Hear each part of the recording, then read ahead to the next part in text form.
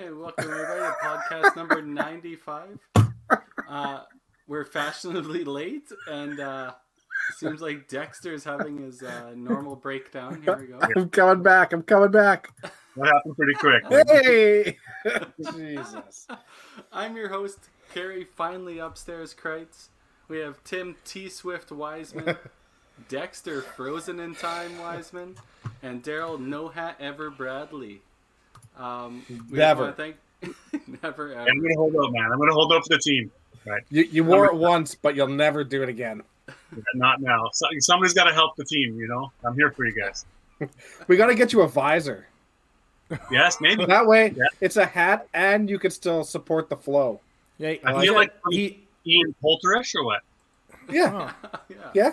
You're at that age where it becomes acceptable, right? You know, almost into your seniors. Are you saying that visors are only acceptable for old people? I want to know if are visors acceptable all throughout? Yeah. Yeah, my mom wears it. Wears it. She won't wear a hat, but she'll wear a visor. Have you ever seen the Instagram entitled Housewife? No. Is that Tim? If you want to go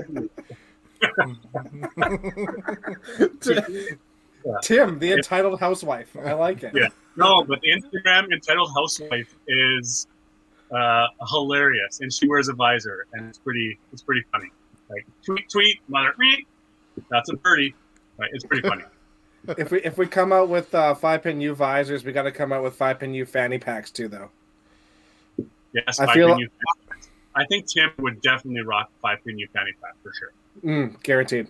Yeah, for sure. You can carry around all the snacks. Yeah. Miles give me a sleeveless shirt and rock with my dad bod. I mean, that's perfect. Jerry, though, I'll come upstairs, man. Like, this is a big moment for you. How's this? It's like, huge. Yeah. No jerseys in the background? What's going on here? I know. Bigger? I'm disappointing the 90 straight episodes of jerseys in the background that really nobody gets the context to. But upstairs finally. Got a little bit of sunlight shining in. Is that the Harry Potter collection behind you? Is that what I see on your back shelf? Is that what's there? No, that is. I do not own a Harry Potter book. You look like you would love Hogwarts. I'm confused. Shut your trap. Let's take guesses. What series of books is Carrie reading behind you? Those are Julie's for sure. I guarantee. They are mine. Oh wow. No. Oh no. Loser. Oh, why? Because he reads? Yeah. Wow. I look at picture books. You just singled out 6.5 billion of the 7 billion people in the world. Nice. Hey, you guys singled me out on fanny packs. It's only fair, man. Hey, well, singling out people. I mean, let's have a shout out for those people that picked out the right Master winner last weekend. Yeah, shout out to no one. Not a single person. Yeah. Nobody picked Becky. You know, I do have to say that I was watching it on Sunday, and Cindy did say, if I knew that he was playing, I would have chosen my fellow Asian in order to win. I would have picked him, and I said, Cindy, you didn't even know that he played. Like, you didn't even know that was happening. Somebody should have guessed him though. He's been close a few times. He's been there a dozen times. I think it's been now. Like, he was low amateur the first year he played there too, right? 2010 or 11 or something like that. He's really solid though. Yeah. Cutting it pretty close there at the end. Kind of fell a few strokes, getting close to Adam Sandler's caddy after there. 15. Yeah, and it's Xander on 16. Yeah, exactly. On 16, Xander dunked Yeah. it, Yeah, that shot from Scheifele, yeah. But then and then his shot into the sand going into on 18 there and just made it a little bit interesting. But that's good. We need some drama, right? We need some drama. I've got a bowling related comparison to who Will Zalatoris might be like. Ooh. Okay. Tyson Nelson. Oh. Played in the TPC finals just recently. Disagree. Dexter? No. Little Jordan shoes. You know what? There you go. Little mannerisms. I'll tell you. Yeah. There you go. There's my guess. For my It's a tiger, people. Is that Hobbs though? Is that Hobbs? It should be. Yeah. I don't believe it is, but they got off the rails early here. Yeah, still no hat, and that's his nickname. Yeah. Welcome to the show, Phantom. I feel like we're gonna have a throwdown. Yeah, Cannon. We always start at 7:00 prompt every week. Welcome to the show, bud. So Manitoba is obviously running their drop-in COVID event, and Derek Oren threw a 418. What was his triple though? Was it any good? That's an excellent question. Well, the Let tour. us know, Brett. Tell us, Brett. The tour did bring out Derek Oren has big highs and lows last week too, right? So hopefully broke 900. Yeah, so there's an interesting topic. WCBT posted that after our discussion last week, what lowest people came back to make the cuts. There was a 155, I think, came back, and then obviously Taylor Michelle's big one was 166 to, I think he qualified 6th overall. Yeah, they're shooting like 2350. Yeah. Goes to show you any score is recoverable. It's just how well you play after, or if that's the way you finish, that's not so bad. But yeah, only one. You can only have the one, game that low. And I also noticed from that list there wasn't anything that was 120s or 130s. I mean, that's getting really bad and really low. You probably shouldn't be playing if you're shooting a 120, but. A 155, a 165, every tournament seems to be one person will recover from it. Yeah. Right? Yep. So. Well, that's one thing to look at too. Is even if you punch a bunch or leave a lot of splits, you should get the 150. Like pick up your wood, stuff like that, right? 150's without a mark, so if you can't get the 150, that might not be the tournament for you. Yeah, and if you are punching lots in the start of that tournament, and it is the start of the tournament, don't get frustrated. Use that time to figure something out and learn, and then move on. Awesome. Well, good discussion. So we are giving away another All-Star prize for our weekly sponsor, and here's something that 5-Pin Universe is going to throw in since we didn't give away anything last week, since you guys are horrible pickers of winners. We are going to give away something for if you sat as a chair on a tournament. Doesn't matter what type of tournament or what age group or anything like that. If you sat on a chair or sat on the board for a tournament, please put the tournament name in the chat with your name, and we'll add you to a list, and we'll do a draw from 5-Pin Universe. Yeah, so if you were the chairperson for a provincial event or a chairperson for a national event, IP, U Challenge, Masters, even if it was the family twosome way back in 1984 or something, who knows? But yeah, if you were a chairperson for any tournament, 5-Pin bowling tournament, put your name in the comments. Not your name, just comment what event it was, and that will be entered into the draw for tonight. So that's sort of an honor tonight of our guest coming up, and we'll have some good chat about some of the events that he's hosted. Can it be a COVID event, Daryl? Sure. 5-Pin bowling COVID event. Sounds good to me. Once again, you can become a sponsor of ours for the podcast through our Patreon at patreon.com/5pinuniverse. Everybody on there can be as little as $2 a month and help support us do this podcast every week, and gives you some discount codes towards our merchandise at store.5pinuniverse.ca, and you might get some early access to some of our content. We're going to start ramping up some new content coming up here in the near future. So Without further ado, we have our sponsor of the week, All Star Bowling Sales. And we'll run the commercial and we'll bring our special guest of the week. Oh, I did it again. All right. So our special guest of the week hails from a little island on the east coast, almost as far away as you can get from Alberta, from Prince Edward Island, Mr. Alan Clark. Good evening, everyone. Hey, buddy, Hey, welcome Alan. aboard. Thanks. The lag like isn't too bad all the way from out east. Yeah. 2 months ago, it wouldn't have happened. That was on dial-up almost.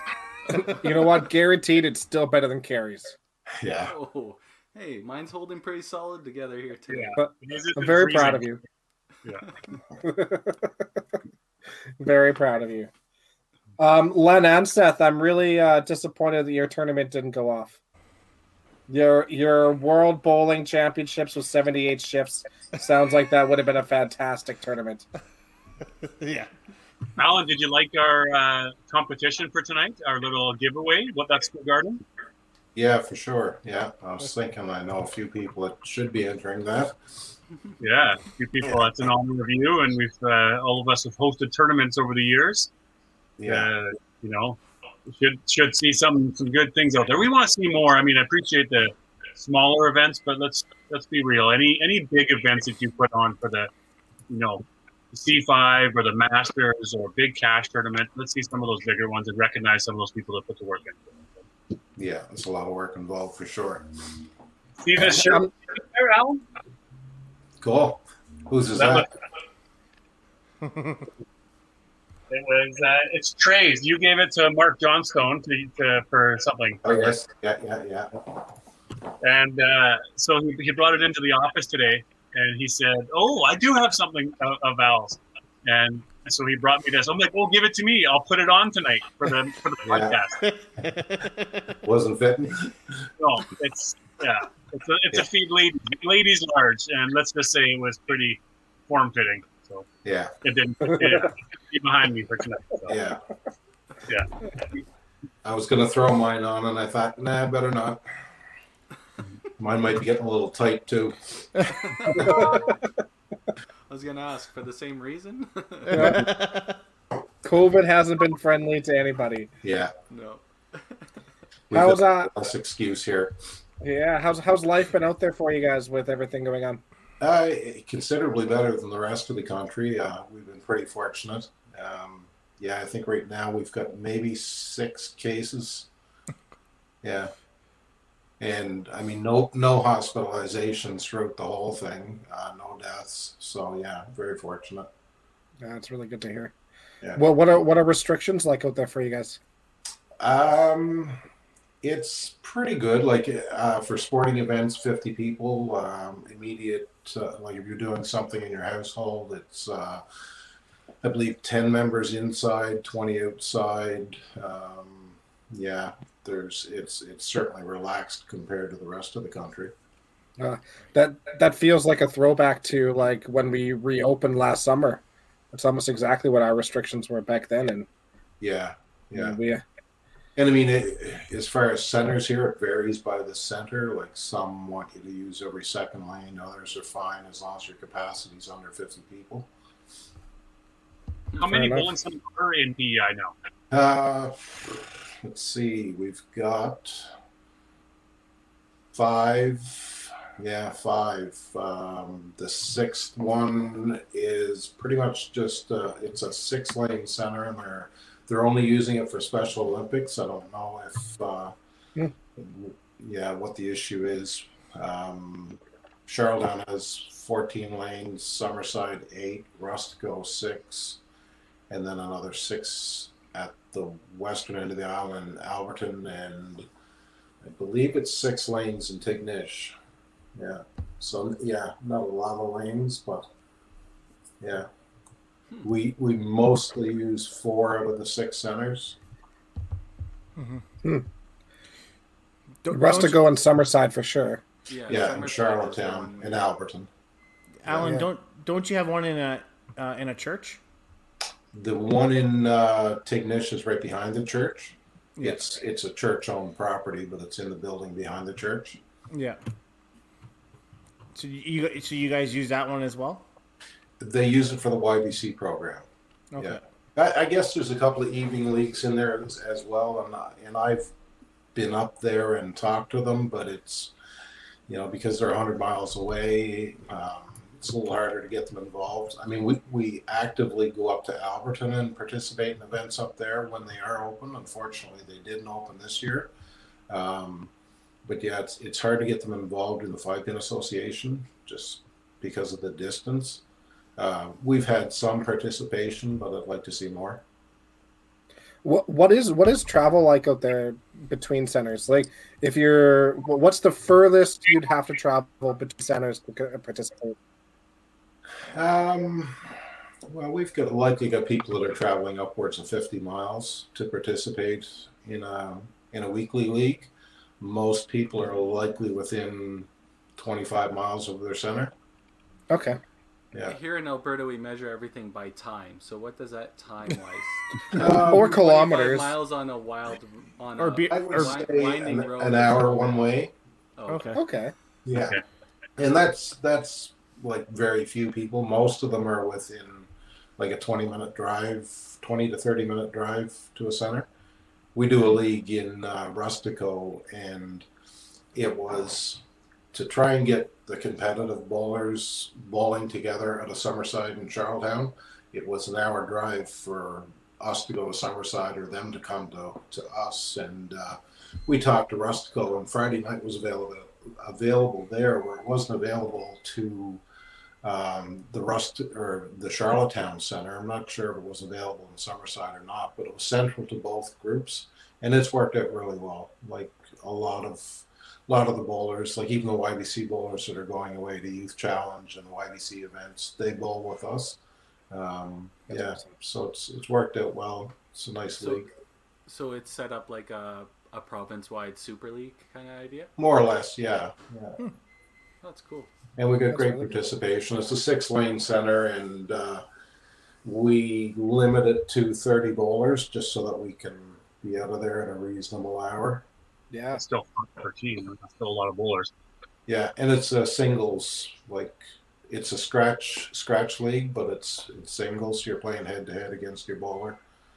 So I think throughout the course of the season, you'll play each of the 29 other participants 3 times. And it's a cash league. We're actually going to wrap up in about 2 more weeks. Yeah. It's crazy to hear a league running and wrapping itself up.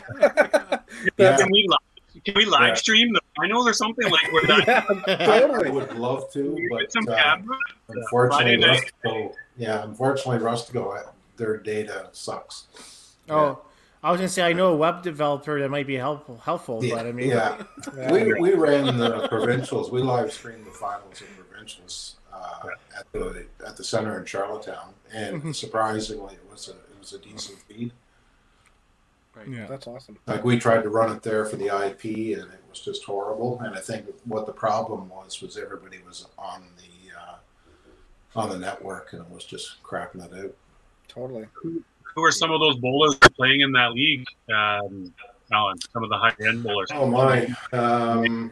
Well, John Walsh is there. Albert Shepard. So let's see, Justin McRae, Trevor Main. Myself on the girls' side, we've got Valerie Kneebone, Veronica Cullicutt, Sherry Wedge. She's coming out of the YBC program, amazing bowler. Amy Spence, she just finished her last YBC round on the weekend, and I think it was her provincial event. She threw a 384. Yeah, it was I know I left a bunch of people out, but yeah. Does Albert's brother James? Does he play James too? Bowles there as well. Yeah. That guy has always made me laugh. When I first met him, he told me that he was the better looking brother, and like honestly, from that moment on, we became like great friends because I say the same thing. Jesus. Nice. I saw that one coming. But that's an awesome family. They're super funny people. Do you find, how long has that league been going on for you guys? This is our third year, I believe. Yeah. Do you find that that's like really been a big help to the community out there? Because I imagine that that means A, you guys are competitive all the time, which has got to only improve you guys, right? And then B, when you guys go to tournaments and stuff, the camaraderie's got to be there because you guys are just so comfortable with each other too, right? Or they're annoyed with each other. I think for the most part it's there anyway. Like we're a pretty tight group. Like if there's something going on in Summerside, there's all kinds of support out of Charlottetown and vice versa. You know, as far as Alberton is concerned, I mean, the vast majority of us know each other just through all the events that we host. Right. So yeah, as far as going away, I mean, it's very rare that there'll be any, you know, squabbles or not knowing people and not knowing what to expect. So yeah, I mean, it's a great bunch. That's awesome. But you bring up a good point, Dexter, is that, you know, a small community like that, having competitive on a weekly basis, you really get the practice of playing outside of that community than competitive, because you're always, you know, getting better and better and better because you're playing, you know, in match play format. Yeah, totally.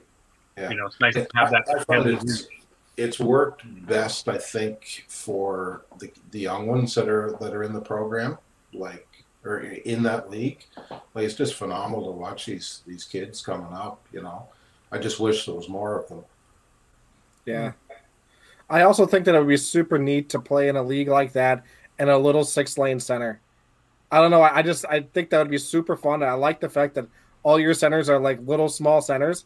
It just, to me, it just feels so cozy and homey, and like, you know, I think the environment would be just fantastic all the time. Yeah, it's yeah. I mean, yeah, it's a lot of fun. It's a family. Yeah. Now, Friday night, I'm sure you've done a few pops together too. I mean, and you're 5 bowlers per lane, so you got 10 minutes before you're throwing a ball again. You got time to fill beer in there, don't you?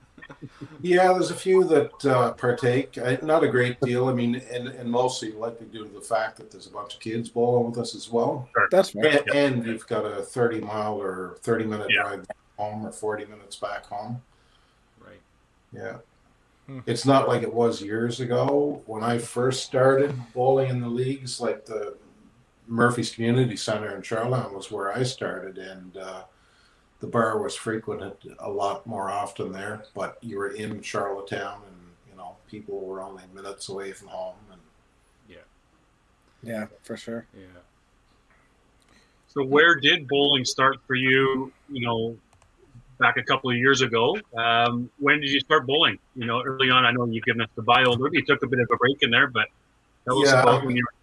Yeah. I did a couple of years of YBC in Hamilton, but in Charlottetown, yeah, my family was like, the kids were pretty well all grown up by the time I get back into it. It's likely about, I'd have to guess, about 15 years now that I've been back into it. Albert Shepard was a neighbor of mine, and he often popped in, and you know, he was selling tickets, I think, for a ride on the first time he mentioned bowling to me, and it's like, yeah, I might be interested in doing something like that. And anyway, we talked, and there was an opening on a Sunday night league. I joined that, and yeah, basically hooked back in, and within 2 weeks I was signed up into a second league, which was a cash league, and that was their more competitive league at that time. And unfortunately, within a few years, you know, numbers just declined, and mostly because of older bowlers just getting away from it, and yeah, didn't feel like could be as competitive, I guess. Yeah. Or were too sore after the night was over. Fair enough. So you had done a couple years of YBC, and I think you also said that you had bowled a couple of years when you went to PEI, and then took a break after you had kids, or did 1 year in high school, and it was likely grade 11, and yeah, I never really get in. I mean, I played the season. Couldn't tell you how well I bowled. Likely not well enough that it kept me there. But there was a lot of other stuff going on too when you're in high school, and you know, if you'd grown up with it and you know, come right through the YBC program, I think it would have been a different story. but it's like anything else. Once you get away from it, it's hard to get back to it. Totally. Yeah, that's my big concern with COVID now is, although our doors are open and, leagues are running, we've lost, likely 20% of our bowlers. And I'm concerned that, once they're away from it, it's going to be hard to get back. Yeah, especially as somebody who spent so much time building the community and building, membership and stuff out there. I can absolutely understand your concern for sure. Yeah. I do want to say, though, the fact that you decided to become more involved and, really start to take the game seriously at whatever age that happened to be. It was much later than most people ever do, right? It's pretty remarkable what you've done and how successful you've been and, how much you've grown in the game and the amount of effort and work that you've put into the game outside of that,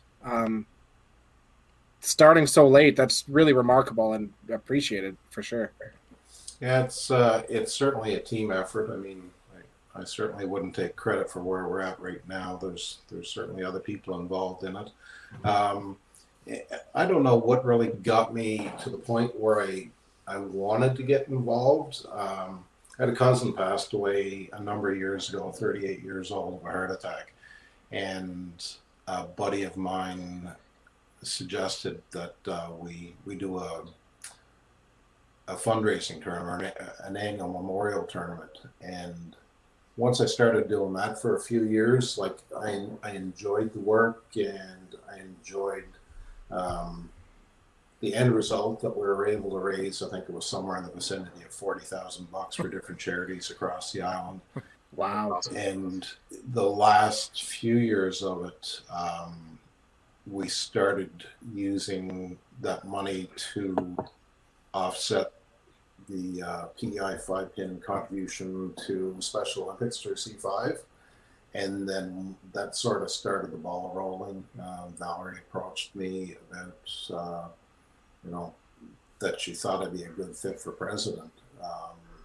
Nina had or was in the process of moving to Nova Scotia, so we were in need of somebody. And I mean, by that time, I'd been bowling for a few years. I'd gone away to a couple of national events, and I didn't want to see that end. So, I followed her suggestion, and been at it since. And then some, so your first C5 event was actually, we were talking about co-chairing and chairing things, was an event Daryl was chairing in Edmonton, the IP in 2011. Okay. So how was your first, I guess, experience at participating at your own nationals? Or first nationals? My very first game, I went over the foul line twice and lost by about 13 pins. Oh. Yeah. So, after I slid over the second time, I went up to the line, turned around, and did my approach the other way and figured out where I should be starting. I don't know if the approaches were shorter out there or what, but yeah. It's St. Albert. It was sticky. Yeah, I wasn't sticking. It's about 6 inches over the line. Yeah, but it was a lot of fun. And then, within a couple of years after that, somebody got the bright idea that maybe we could host one. I shouldn't say somebody. Nina and Valerie decided that we should host one. Yeah. Well, I think that was the perfect tournament, probably too, for PEI, because I mean, the number of players coming from each province isn't as much, and such a fun, tournament that IP was, right? Yeah, we had a blast. I mean, we've got between Summerside and Charlottetown, we had enough lanes to accommodate it. Yeah. The IP is an absolutely awesome event. My first IP, I coached IP 2 nationals in 2010, and it was I've been to a fair amount of C5 Open Nationals and YBC Nationals, Masters Nationals, and that IP Nationals was probably the most fun nationals I had, without question. And honestly, a large part of that came down to James and Nina and Val. We had some really interesting times on the lanes. That was the one nationals where it started with our team because we were doing this in our Sunday match play league where every strike in a row you would have to do something different. So for us, I think it started at like 4 in a row and you had to like do the T-bow on the lanes. And then you had for 6 in a row, you had to plank across the ball return and stuff like that. Well, we ended up starting to do that at nationals for in 2010, and it was definitely PEI that was heavily involved with that. But the entire tournament, we just ended up having like stupid things that you had to do for strikes in a row, and the whole tournament just turned into a giant shit show, and it was so funny. Like, it was probably the most enjoyable thing I've had at any event ever. So, yeah, that's when we became friends with Val and James, and it was a great time. Yeah, they're a lot of fun. Totally different environment from any other national. Yeah, for sure. I coached a team too prior to me hosting, I'm pretty sure, and ended up, a couple of newbies playing out of Shore Park, and then some veterans playing, and went down to Hamilton for provincials because I never really did anything with the IP before, but they needed a coach, and I was like, I was on the board, start getting involved a little bit more, and put my name into coach, and sure enough, selected, and here we are off to nationals. We ended up winning nationals. And here's a gold medal for the IP nationals, and it's so different because it's averages and it's POA, but it's not just the first two. You have to add them all up before. So the calculation, the math that was going on was quite extraordinary. And the level of bowlers, in all fairness, they're not your elite 250 average bowlers. They're 144s or 176s, and maybe an outlier at 212, but. The lineup matching was so unique of trying to play that because you play a 135 or 140 average versus the 240. Super unique tournament. Yeah, no, they're a lot of fun. I'm pretty sure it was today on a memory that showed up on Facebook 10 years ago. Today we were sitting in an airport in Montreal heading to Edmonton. Nice. Yeah. That was a fun event, and hosting that, we talked about the chair and, the hotel we had. I think we did the Jersey night on the first night we were there. We picked everybody up at the airport too. Then, bust them out to St. Albert the whole weekend. And the party afterwards, got shut down early we had a really good party afterwards, but then I opened up the hospitality suite. And we stayed in there until 6 o'clock in the morning. And I remember Sheila Carr, we gave her the room right next door. And it was like, we were there. We shut it down right down to the end. It was, and then goodbye, everybody. See you later. And everybody, the typical, got to go home on the Sunday after nationals at 7 a.m. Right? Pack your stuff. Saturday evening, we approached one of the bus drivers out there, and we all threw in $5. She took us out to the West Edmonton Mall, and a bunch of us went. Yeah, we had that. Friday night we did West Ed. That's right. Yeah. We get thrown out of a couple of stores in there. Long story. we've got 2 hours. Let's got people watching this. I remember something about James too, going to a restaurant, and it was his birthday. And I remember, didn't they bring him cake or something? I don't know. There's nothing more going. Yeah. Didn't hear that one. Well, anyways, that was a good event. So. Yeah. How did you? Outside of the IP, I think the most fun I've ever had at an event is we were able to. It was the same year as the last IP we hosted, 2017. Within a week of hosting that one, we hosted the National Special Olympics event. Right. That was a riot. Yeah, I've never had so much fun at a tournament, like organizing anything, like kids and adults from one end of the country to the other. But yeah, it was a lot of fun. I just ran into our special, should I call her our Special Olympics director here in Shore Park for bowling. I ran into her at Walmart, and honestly, she's an amazing person. But that's one of the hardest parts with COVID is not getting to see all those guys every week because they're so much fun, and it's just they just have like full grasp on life and just enjoy every second of it. And there's so many things that we're missing out on. But she was lucky enough to go to a nationals too. And was that in PI as well? It was PI, yeah. Laura was there, yeah. Yeah. Well, one of the girls on that team, I found out a month after the event was over, was a good friend of my cousin's young fellow who lives out there. Man, small world. Crazy. Yeah.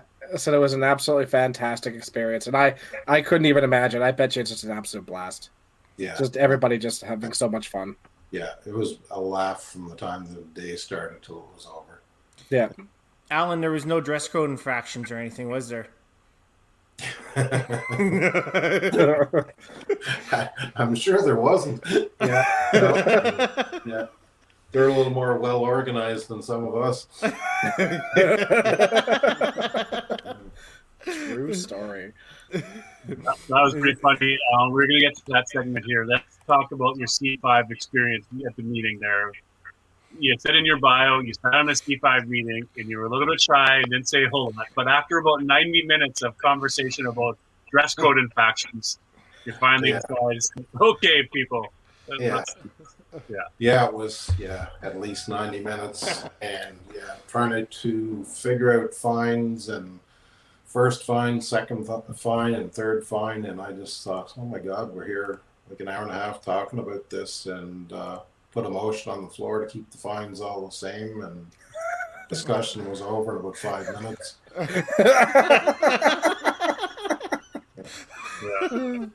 Save yourself a bit of time if you piped up there, bud, hey? Yeah. So let's hear some comments. Anybody, worst dress code infractions that you've ever had to endure? There we go. And also, remember, we're doing the draw for later. If you've ever chaired a tournament, whether it was the Youth Challenge, IP, a national event, a cash event, any tournament, make sure you put your name in for that draw coming up. So if you've ever chaired an event, what event was it? Gotcha. So have you competed in other IP events since those? I know, obviously, 2011. Did you play in all the others? I've entered a few times on the island, mostly as an executive with no intentions of going away, just to get another team on the lanes. I did try it last year, and it was a shit show.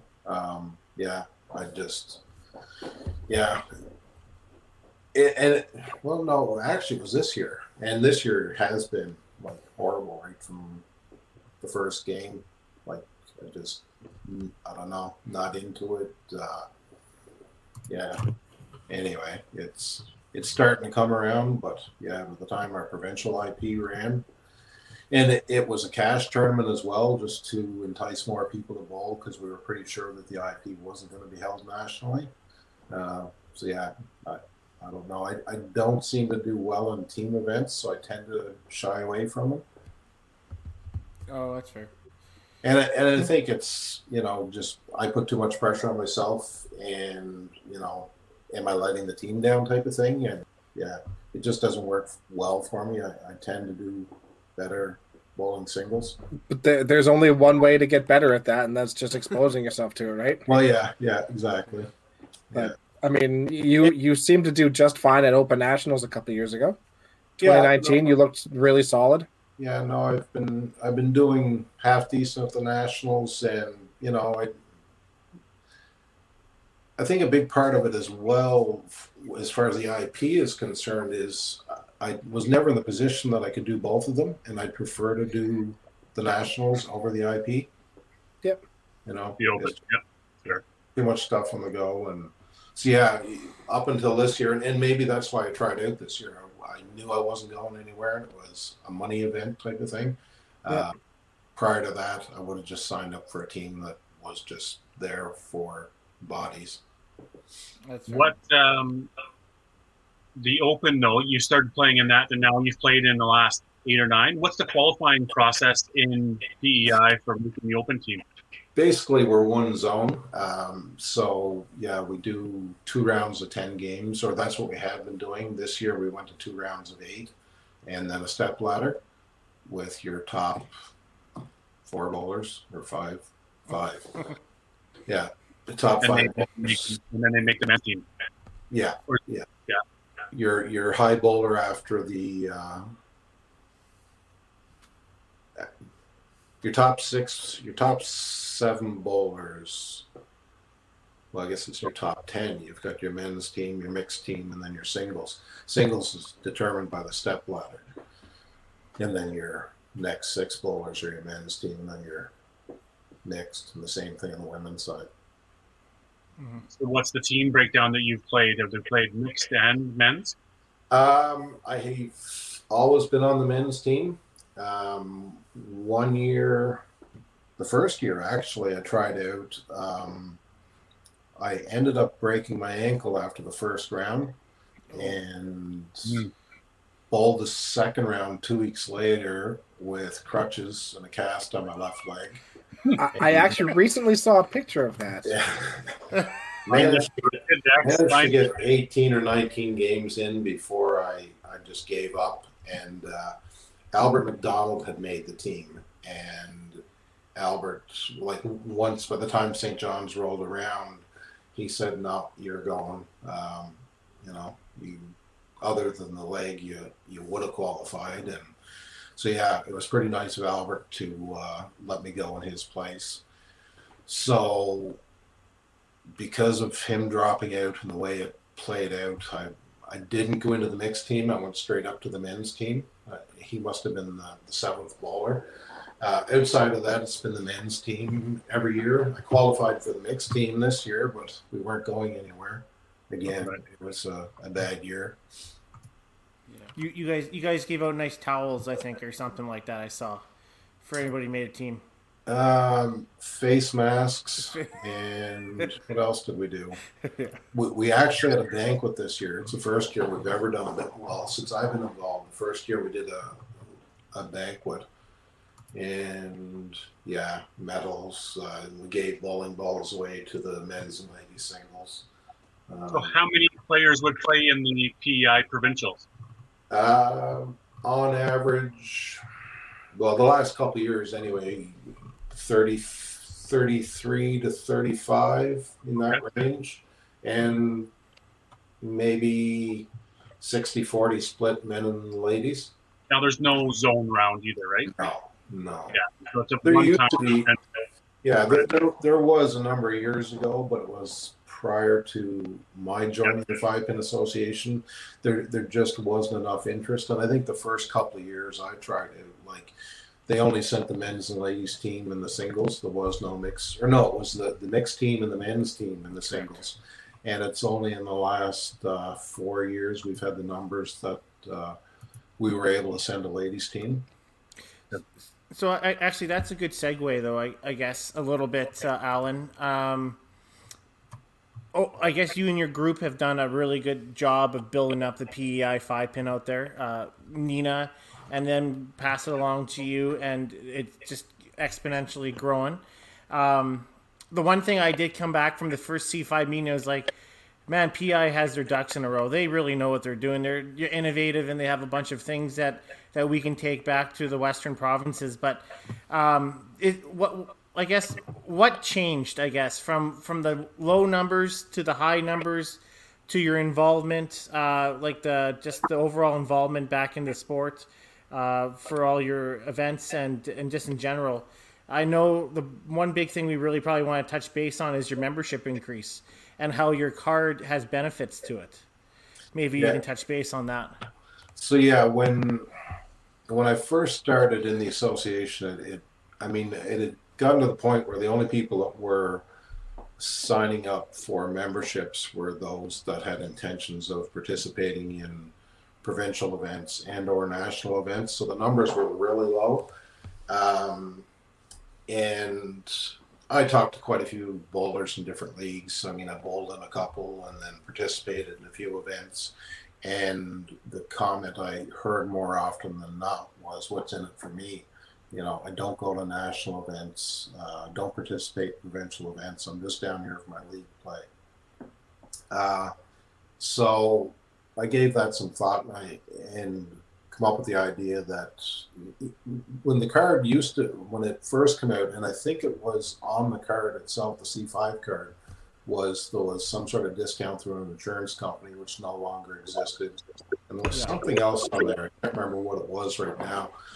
But anyway, I thought, well, why not approach local businesses and see if they'd be willing to offer discounts to our membership? And I think at that time our membership was likely 40 or 50 bowlers. Well, if you go into a business and say, I got 40 or 50 people that are, that we can bring into your business potentially, you're going to offer us can you offer us a discount? So I went in and exaggerated our numbers, basically told them how many bowlers there were on PEI, and this is how many people I can potentially bring into your business. And I told them like 500 or 600 people, I told them at that time it was 300 people that we could, those were our membership numbers, and they were all for it. Yeah, we'll give you, 10% off, 20% off, or whatever the case may be. Mm-hmm. And before long, there was a list of maybe 15 or so businesses that were offering discounts. And then when we printed that out, gave every bowler in every league a copy of these discounts that were available. And one of them was through the Murphy's Community Center, who owned the bowling alley. He also owns a chain of pharmacies on the island. And what they offered us was the cash equivalent of, or the points equivalent of so many dollars. And that basically, the first time they went into one of these pharmacies, it covered the cost of the card that we were selling them. So it wasn't costing them anything. And we went from this 300 that I anticipated to signing up every league across the island. And in doing that, we now qualified for provincial funding as a sport association. So we drove the numbers up. Now we're getting money from the province because, we've got numbers to justify it. That's incredible. And honestly, I think having that conversation is huge because even though like you guys were only getting 50 members, I mean, realistically, all the other provinces are in the same boat. It's just that they just have a larger base to begin with, but it's the same answers. It's only the people that are looking at playing, IP or the Open that are getting these cards, unless you're in a center like, Sherwood Park, where we purchased the cards for everybody so that we could show membership numbers. There was one other center in Calgary that was the same. I don't know if they still are, but in Chinook, but no, Mountain View, yeah. Oh, Mountain View now, yeah. But I mean, outside of that, it's only the people that are participating in it. So this is a program that I think nationally should be something that every province should try to do, because no province is trying to do that right now. And whether that's C5, Bowl Canada, Bowl Alberta, Bowl whatever, Masters, no one's trying to do that. Well, WCBT tried to do it once, and we kind of let that slide a little. But I absolutely think that's a very valuable lesson. I tried to do it at the C5 level without permission. So I called up some major corporations and approached them, and I had some interest as well. And I took this back to the C5 meeting. This might have been my first year or second year in the C5. And when I brought it up, I thought Sheila was going to have a stroke. Who are you to be calling? But I guess for C5. Yeah. But that is allowed, right? There's nothing wrong. Well, no, because I basically and getting provincial partners or whatnot. There's nothing wrong with Alberta adding to value to the card, is there? I mean, no, not provincially, but I was speaking on behalf of C5 when I shouldn't have been, and So, I maybe not now is the time and the place, but has that conversation come up? Does C5 have a plan to do that? Do any of these larger corporations, Canada, is that a plan? Is that a strategy? I mean, how do we build on that? It's a brilliant idea, and you obviously clearly had traction on it, in your community. Why not elsewhere? Yeah, I started the process of created a sponsorship package for the C5, and we had basically things to roll. By this time, I had been given permission to approach these businesses and started that process, and then COVID hits, and you're not going to approach Air Canada for sponsorship when their planes are sitting on the ground, or other companies that are going through what they're going through right now. Yeah. So that's the intent is there, and I think it will be pursued. It's just a matter of waiting for the economy to take a bit of a turn. Part of my time way back on the board of the C5 meetings was around that sponsorship as well, and any of the things we've done through WCBC.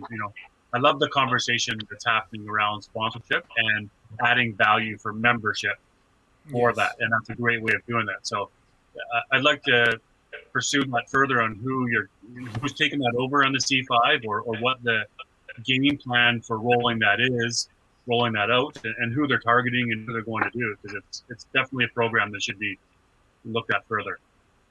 Yeah. Great. Yeah. I definitely think Alan's the prime example what to look for in that, right? I mean, I don't think there's any other province out there that does that. I know the insurance company was AIL, I believe, and then there was an issue with AIL because even though we canceled them, they were not supposed to call members, and they were calling members, and they're harassing people, and it was so that's why it was kind of stopgap. But there's things out in Alberta we can definitely look for and work for out in Alberta where we can.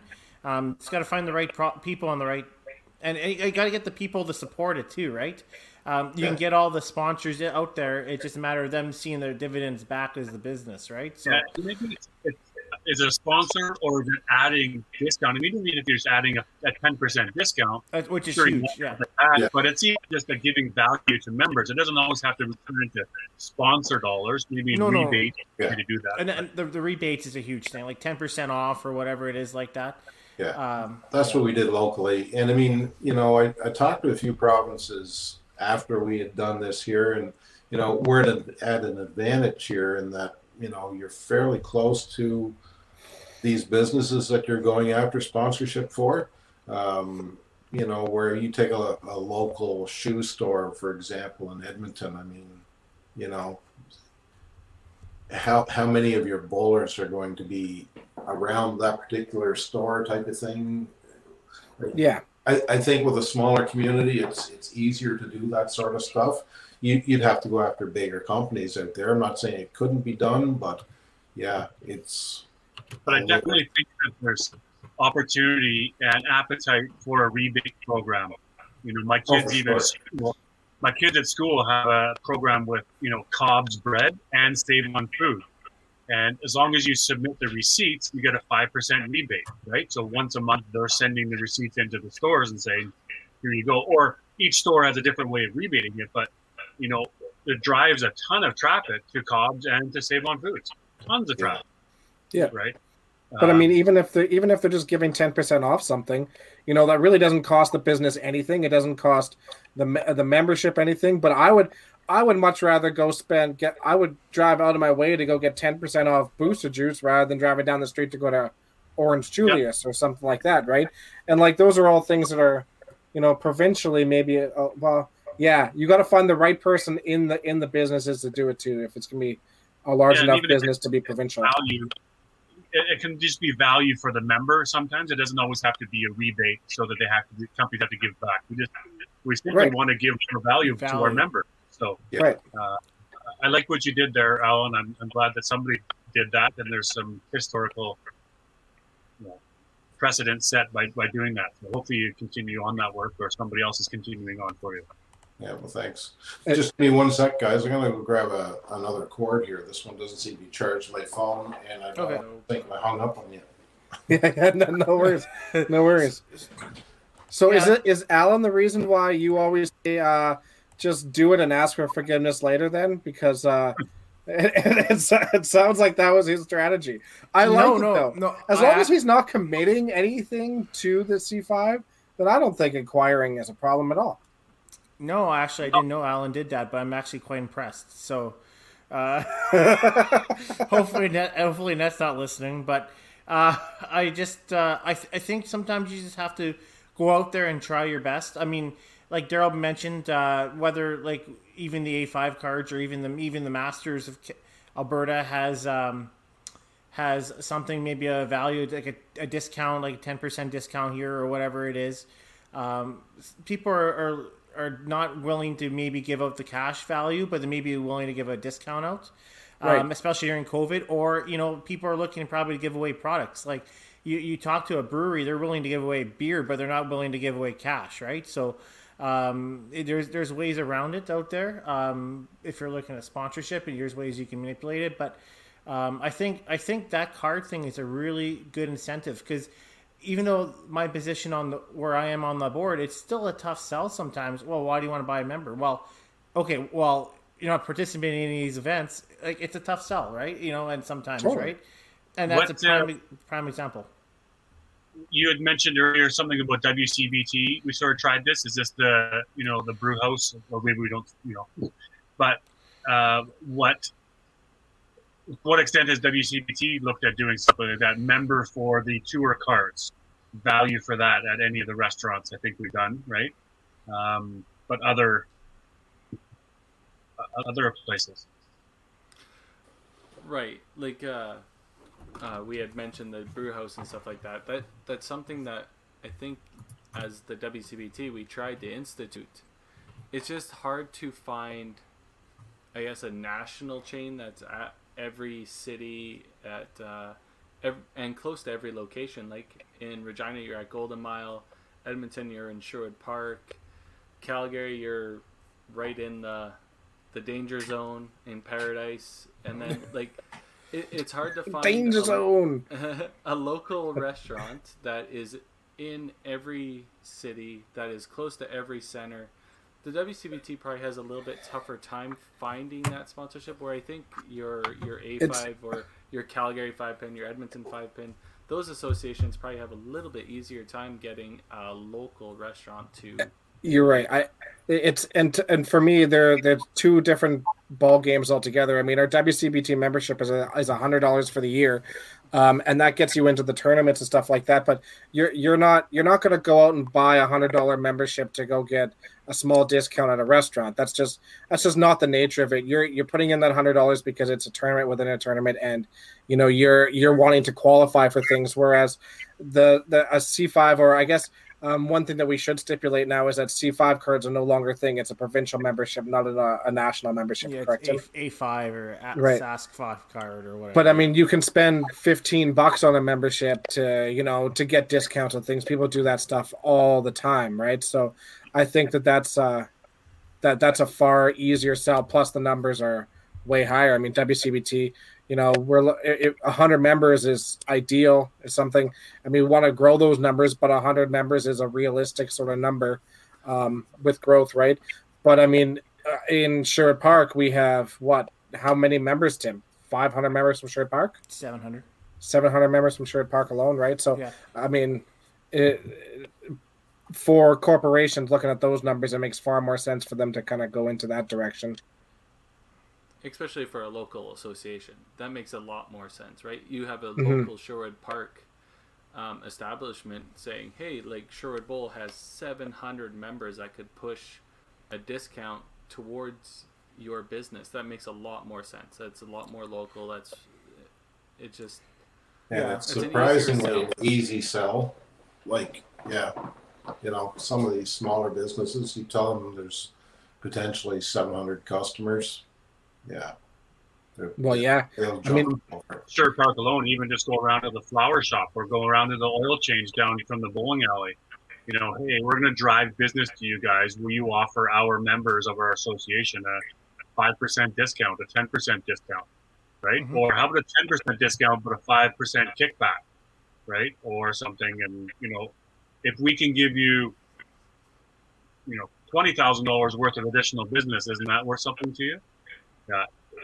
So now that it's provincial association cards, does it really fall under the provincial association to what they do for their, their members, the value? No longer a C5 thing? Is that what I'm understanding, Tim? Yeah. Yeah, correct. Yeah. But you can't go out for corporate sponsor using C5 numbers like Alan was, and do that. And do that. Can you do it for Alberta? Because I mean, you can do it for Alberta decks. That's no problem. Like that's and I totally agree with the way Alan did it too, because those are your potential customers, right? Those are the people you're trying to sell those cards to. So those are the people that'll be coming back in. I totally agree with using those numbers. I have no problem with that. Is that the catch-22 or whatever they call it? Like you don't have the membership to show it yet. But if I get that sponsorship, then I can get the membership to show that that discount. Yeah, right. The chicken and the egg thing. Yeah, you need to be able to gather that. We went in with a fat chicken. And got 2 chickens out of it. It was a great deal. That's right. That's right. But Alan, they never even asked to see your numbers. They just took you for your word, right? So yeah. Hopefully they're not listening to podcasts, right? So pretty trustworthy guy. Well, no, but it doesn't matter now, Tim, because they actually have those numbers now. Yeah. Right? So, but the one thing that needs to happen, though, is if A5 or whatever organization does go this route, they need to go back to having those plastic cards to hand out. They need to. You can't be sending out those written out paper garbage cards anymore. No, they get the plastic cards, okay? Yep. Everybody gets a plastic card once. If you and lose then it, you put a sticker on the back. No, you don't use a sticker anymore. But you get the paper card. You get the paper card. It's just proof of payment. That's all it is. Yeah, but they need, like, if these corporations are going to be, doing this, they need to revamp them, come out with new cards so everybody has them, because those are going to be the cards that they'll go into the business and be like, I get this discount. Right. If you lose that, you can't walk in and be like, here's my white piece of paper. Well, don't lose your card. What a lot of businesses were looking for, or not a lot, but there was a few of them, and I see more of them going that way, is a barcode or something on the back of the card, so that they can scan the card. I mean, rather than just showing a card, and it just makes, with the way the cash registers are set up now, if I can scan that card and it automatically takes that 10% off. I mean, the businesses are going to like that. So, yeah, if I was designing or creating new cards, that's the route I'd go. And, yeah, if you wanted to replace it with a piece of paper, as long as that barcode was on the back, it would work, Yeah. Or an A5 app. A lot of those POS systems can adapt, like, barcode discounts and stuff like that. So it's simple as the association coming up with that barcode and being able to coordinate that with the local organization's POS and stuff like that. So we have a really good tech director on our E5 board that can really hammer that out. So if you think that I can come up and okay, for the record, I was never voted into that position. I was just told that apparently I am tech director for E5.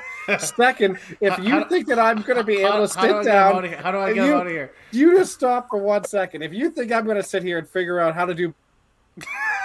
Okay, so I muted.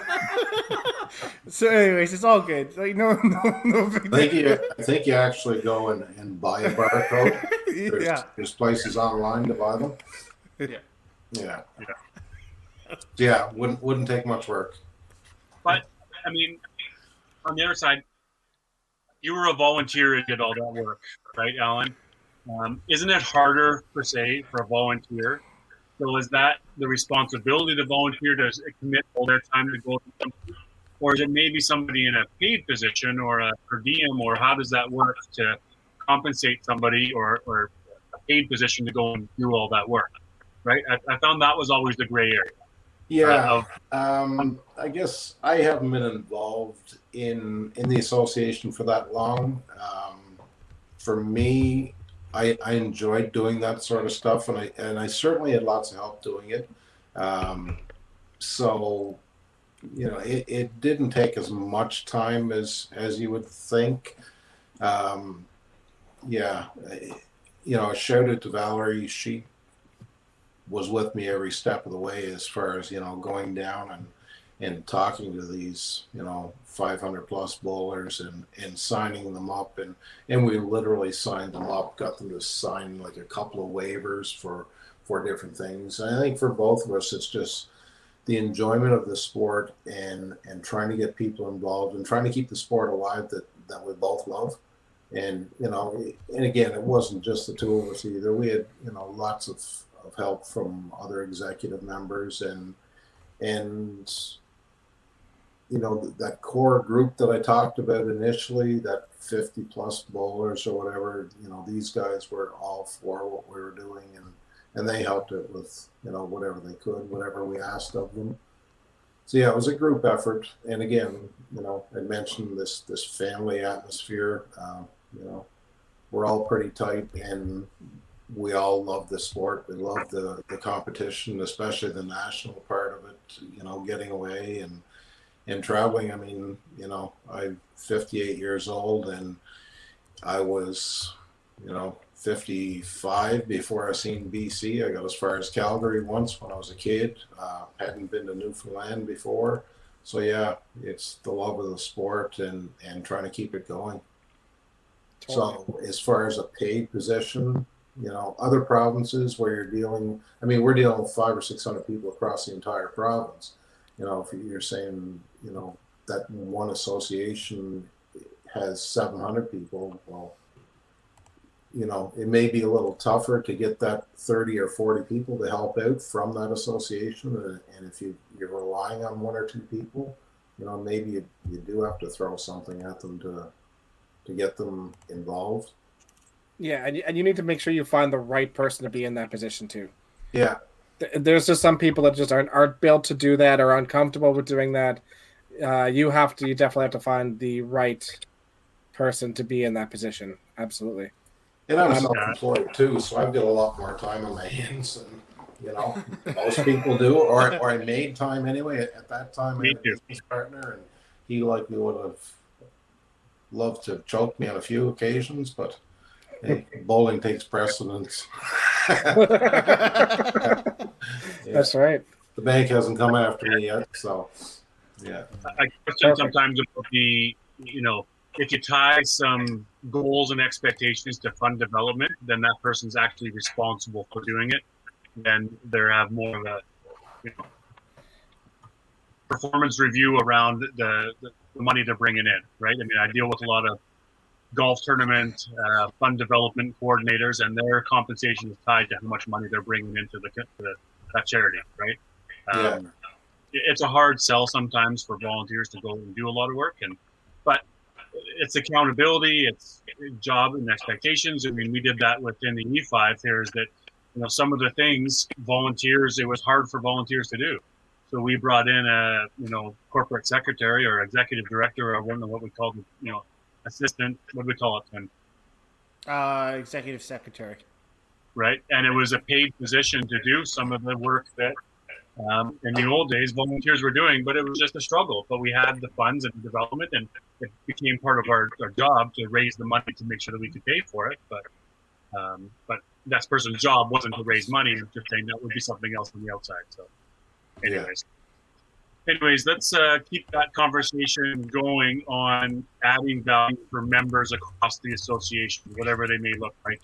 You've done some great stuff there. So you had mentioned, Alan, about going to BC and Quebec and the different provinces. What was some of your favorite national events that you've gone to? I think I love them all equally. My biggest complaint about any of the nationals would be my being a cheap ass and not going a few days before or staying a few days after. We had intentions of going to BC like a week earlier, and it just didn't happen. My wife wasn't feeling well, so we canceled that idea. And all of these events I've gone to, it's strictly been bowling and meeting people from across the country, obviously. But as far as spending time in any of the provinces, I came in the day before, left the day after.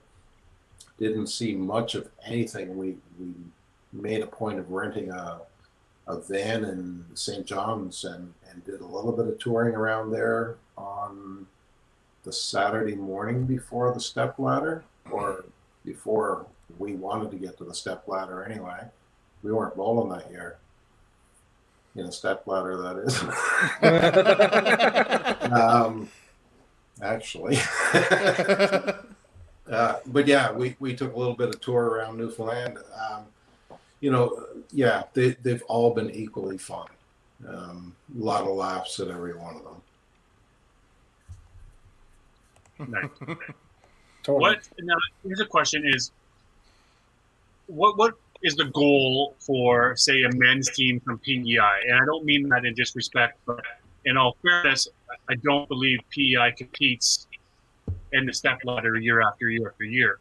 So going in, is that a fair mindset that, hey, we're looking to make top 5, or we're looking to make the step ladder? Or does it change for PEI at all going into a national event, knowing that or not knowing? You know what I'm trying to ask there? I don't want to be disrespectful. No, I do. And yeah, we go in with the intention of making the step ladder.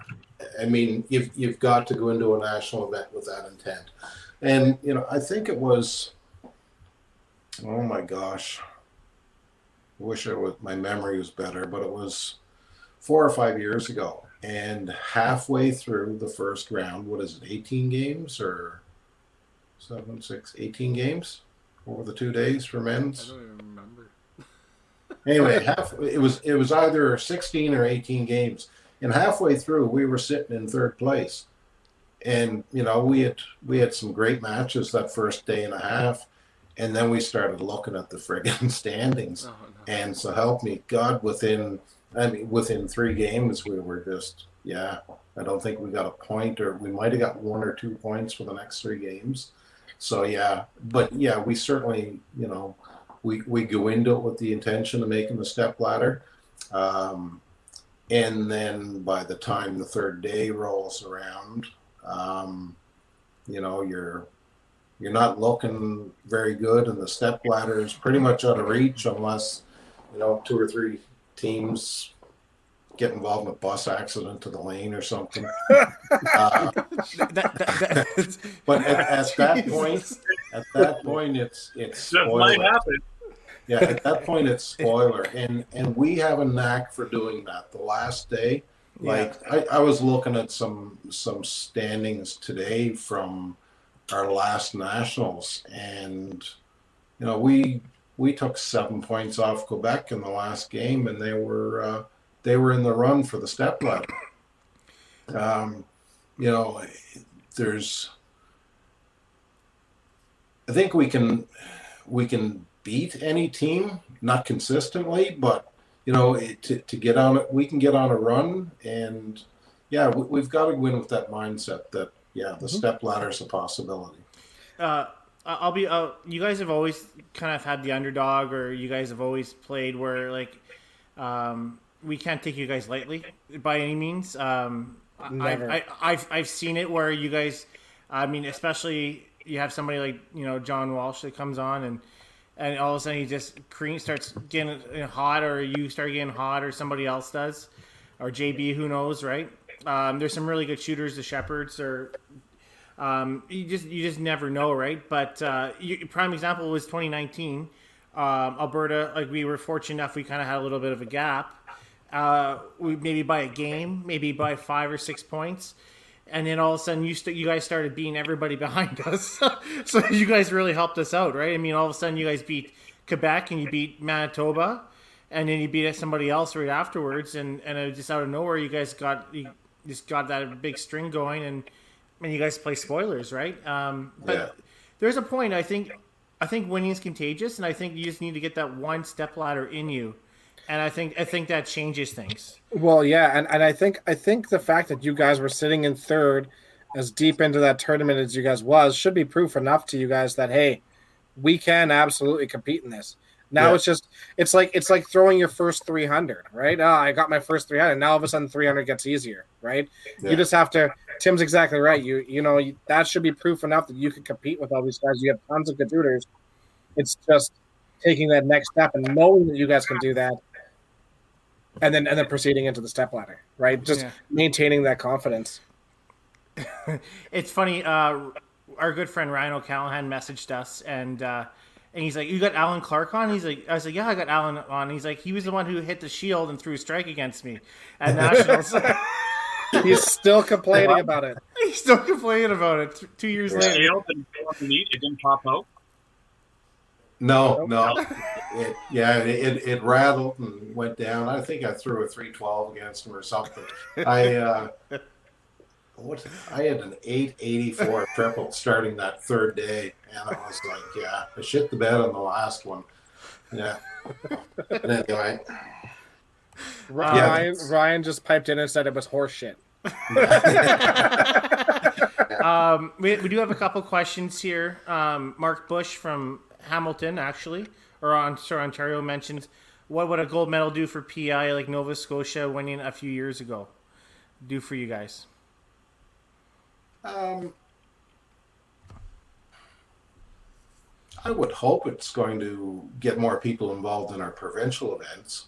A few big heads for a little while, but mostly, get more people involved in the national events, and I don't think it would draw a lot of extra people in. I think those that are going to try out for the nationals are already there. It might get us a little more advertising. We pushed it in the media, and I think that's where we're lacking right now, is we're not getting the media exposure that we should be going after. But yeah, that's I don't know if that answers your question. Just more exposure. That's a fair comment. Like you said, there's not a huge lot of people in PI that are not playing competitive, right? If you're a good bowler and you're competitive, you're going to be playing. So it's not, like you said, it's not going to increase the amount of people that are going to start playing. Maybe you'll get some people who want to play bowling, but are they going to be super competitive to start with? Maybe not. But sounds like, for you, it's the younger people or the people that are bowling, just keep bowling. The business retention side of it.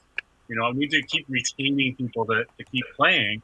That's how you're going to get better. And they keep pushing and keep pushing. If you get the people who drop out, that's when you start to lose the bottom end. So. Yeah.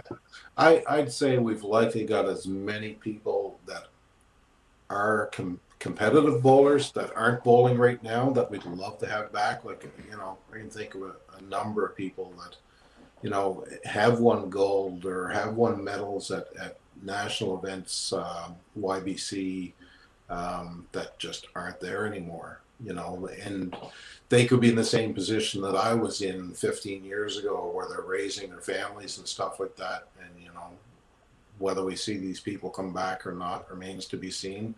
But yeah, we could be sending a lot stronger teams to nationals if these people, were participating again. I wouldn't be participating if they were back. So, yeah.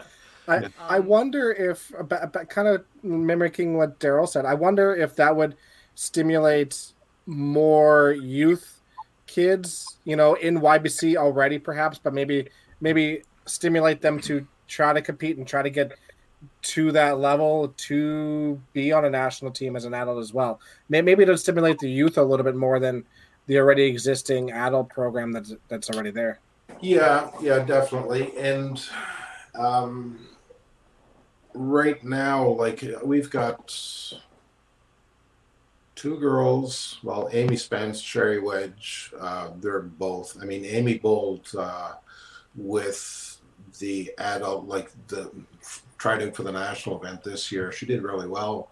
And Sherry Wedge coming up, she'll be into our program next year.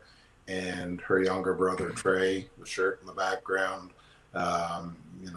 Hayden Cotton.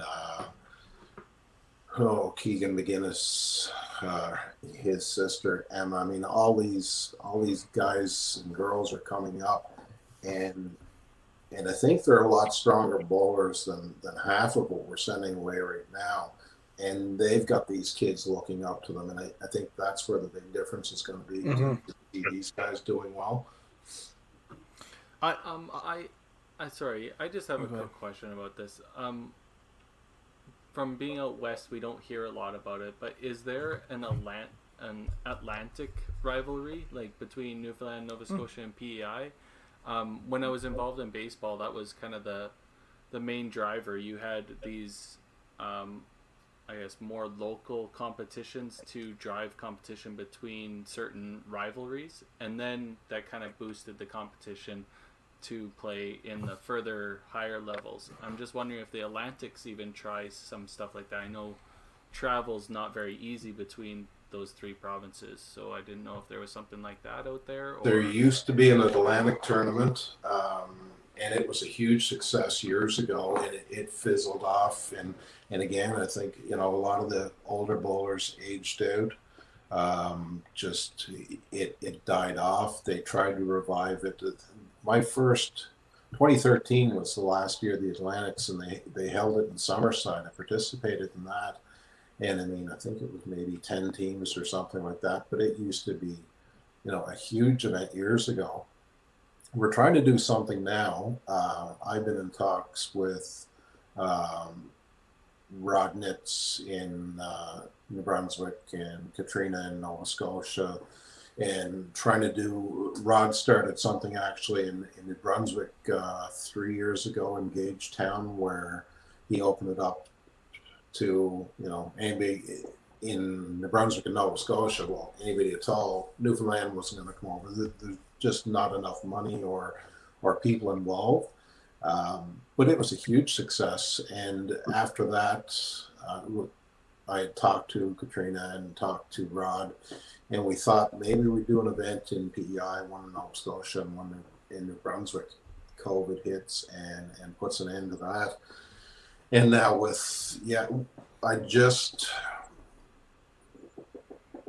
recently we got some money from the province for COVID funding. So we're able to offset our lineage for some of our events, and they decided to run an Atlantic or a maritime event, so between Nova Scotia and New Brunswick. And I had people lined up to come over and participate in this, and we were supposed to have this Atlantic bubble that was going to go into effect on April 19th, where you could travel freely between those three provinces. And right. It crapped out here in the last few days. Oh. So they're talking May 3rd right now. We're scheduled to run this event on May 8th. Hopefully the bubble opens and we get that participation. Nova Scotia's run a few events over the years.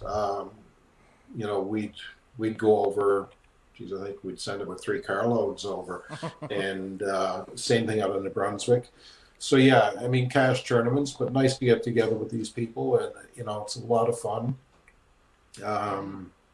So we're hoping to do something between the three provinces, and then there'd been talk about the Masters Association and getting involved in that, and we're going to use this like tour type of thing as qualifying. This call. Yeah, that's right. There's a Newfoundland tour, or is there more? There is a Newfoundland tour, and I don't know. JB has gone over on a few occasions outside of JB. There was a couple of other bowlers that used to, or maybe that was the Atlantics that they were going to. I don't know if JB would have to answer that one. I don't know if we've got anybody else. I don't think there's anybody else in PEI going over, but as far as Nova Scotia and New Brunswick, none that stand out unless Freddie's gone over. Freddie, where's Freddie at these days? Freddie, taking his money in her fantasy baseball right now. Yeah, so where's Freddie's supposed to come over here on May the 8th. Yeah, Halifax. Yeah. And he's moving over to PEI? He's supposed to come over for this event if this... Oh, gotcha. Yeah. Well, that sounds like a good idea, is that bubble. Again, kudos to you for thinking outside the bubble and doing something different, right? So, good on you. Let's go to Valerie's comment, and then we'll go to Tom. He's quite curious to know the roadblocks to making the step ladder, so we'll get there. But gotta love Valerie's comment here about a gold medal boost would boost confidence of our bowlers and show them what capable. And you're right, 100%. And then drive you even harder to win again. Plus, the celebrations would be amazing. Absolutely. Yeah, that's what I was going to say. Hi, Valerie. Good to see you. Thanks for tripping in. For those who don't know, Val is an amazing person who does a ton of work out there for PEI as well. She's also been hand in hand with working with Masters to make that Atlantics team, which I think is fantastic. I really hope that does go through. I think it's a shame that it wasn't allowed for as many years as it was, and I'm really glad that you guys may have the opportunity if you guys choose to do so in that. So thank you, Val, for all the things that you do as well. Yeah, Valerie's been my vice president since I started on this road with the 5-Pin Association, and certainly couldn't have done half of what I've done without her. Yeah, you guys are a good team. I met her when I did the IP, 10, 12 years ago, and then some of those IP events, and some of them obviously into the open events too. So. But let's chat about, you had mentioned obviously the PEI team, and on day 3, you were in a position of the step ladder, then it faltered away. To Tom's question, what are some of the roadblocks that prevented the team from getting there? You had mentioned you started looking at the scoreboard watching, so there's a big roadblock. Anything else that comes to mind, Alan?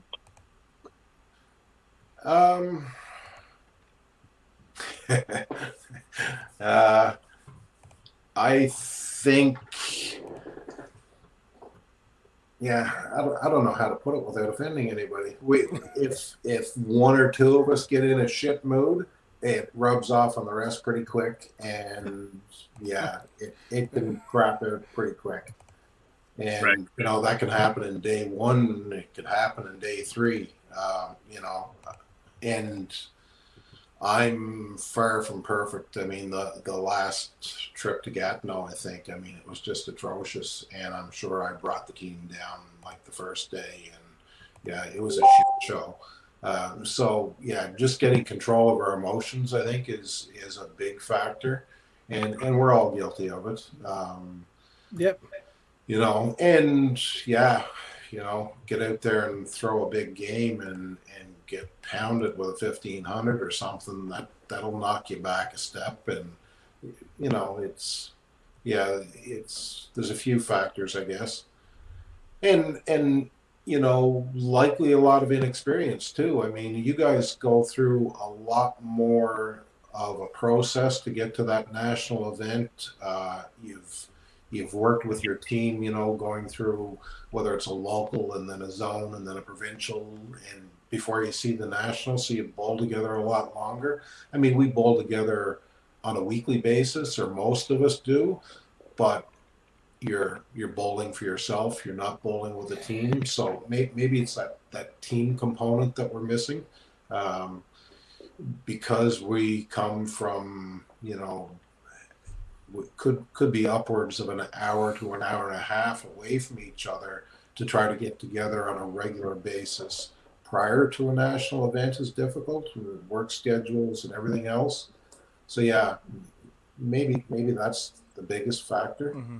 Yeah, and you're right. I mean, we do have the opportunity to play in a lot more events, Masters, WCBT, a lot of league bowling, match play leagues, competitive bowling is a lot more. So it's definitely a fair comment in experience. Yeah, and it's a completely different pressure playing on a team too, right? I mean, there's a pressure playing for singles, but there's definitely a different pressure when you're on a team, because you don't want to let down other people on your team, as you talked about earlier. So I always found that I get way more stressed out and way more nervous for team events than I ever will for a singles event. Yeah. Yeah. Because you don't want to let your team down. You don't want to affect the mojo of the other guys. Absolutely. Yeah. It's a different pressure. I don't know. I don't know how to explain it properly. I just it's a different pressure out here. Playing on a team, I guess. It just feels like sometimes it's not as sometimes it's not fun in a way, I think, as some other times.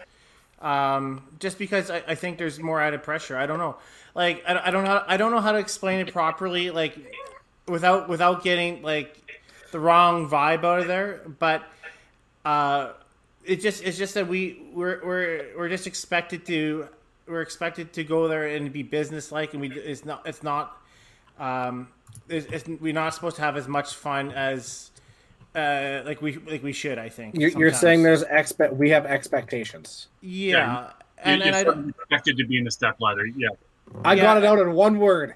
Right, but you get my point though. I mean, like we go there, and sometimes it feels like we don't have as much fun, I think, than the rest of the provinces. Some other provinces do, just because we're expected to go and it's more of a business like thing. I feel like I think you put too much pressure on yourself. I've never felt that going to Masters Nationals or Open Nationals. It's all the pressure you put on yourself. Everybody's there to win, and they're clearly all competitive teams, or else they wouldn't be there, right? If you weren't competitive, you weren't having fun, those teams wouldn't be coming back. So I think it shows a lot.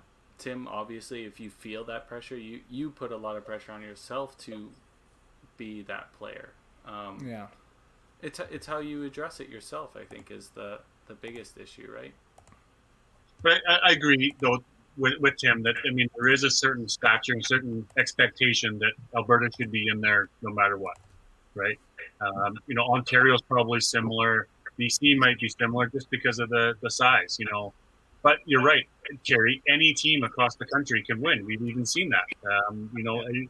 Nova Scotia, the Newfoundlands, these guys, anybody can compete.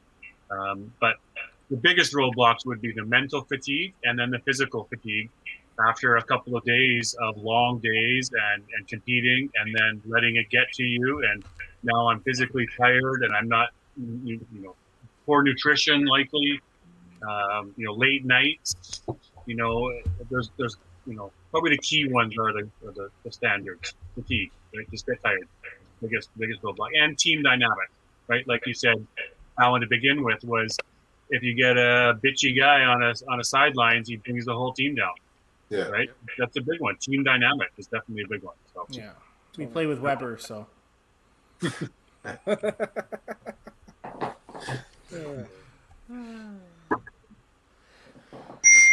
How about some of the other events now? See my noise, guys? Is that a different noise you got? Yeah. You're welcome. Alan, you mentioned earlier about some of the other events and side things you enjoy doing outside of bowling. Can you share what those might be? Like the Cavendish Festival. Yeah, as far as fundraising opportunities and stuff like that. I mean, that's what the Cavendish Beach thing was. That was a fundraising opportunity. It's a huge music festival they've run here for a number of years on the island. And one of my fellow bowlers, a lady, Ernie Arnold, she had a connection with the Cavendish Beach Music Festival. She had a bunch of softball bowlers, and they were raising funds to go away to an international competition in New Zealand. So they had done this for about 3 years, raised an awful lot of money, and once the trip was over, they no longer needed that revenue source. So she approached me, and I discussed it with the Five Pin Association, and we were given the opportunity to go out there and volunteer. And basically what they did was they offered us meal tokens plus $10 an hour to work this event. And I forget how many shifts it was now, but it was a considerable number, and it's only gone up since then. So what we've done is we've used it for a fundraiser for the Five Pin Association. If you're a bowler and you want to go out and volunteer, any hours that you work, comes off whatever your assessment is to attend a national event. And our bowlers pay 100% of the shot, just because we don't have the numbers to generate that money through a provincial event or whatever. Totally. So it's been a big boost to bowlers that want to go out and do that sort of stuff. And we've got an awful lot of people that just want to go out and listen to a weekend of great country music, and we get international stars there. I don't know, Blake Shelton was there last year. The last year it ran. We've had some big stars show up. So yeah, people are itching to volunteer because they get a free gate pass basically. So that's raised a lot of money for us over the last few years. We've done golf tournaments. We've done, I'm sure you guys have had them out there, the Color Run. Oh yeah. Yeah, like Color Me Rad or... Yeah. Different events. But yeah, a lot of fundraising. Could you imagine us running a Keller Me Rad out here for bowlers? It would have to be like a 500-meter Keller Me Rad.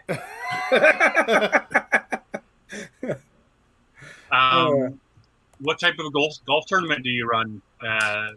It was, and we stopped running it after 10 years.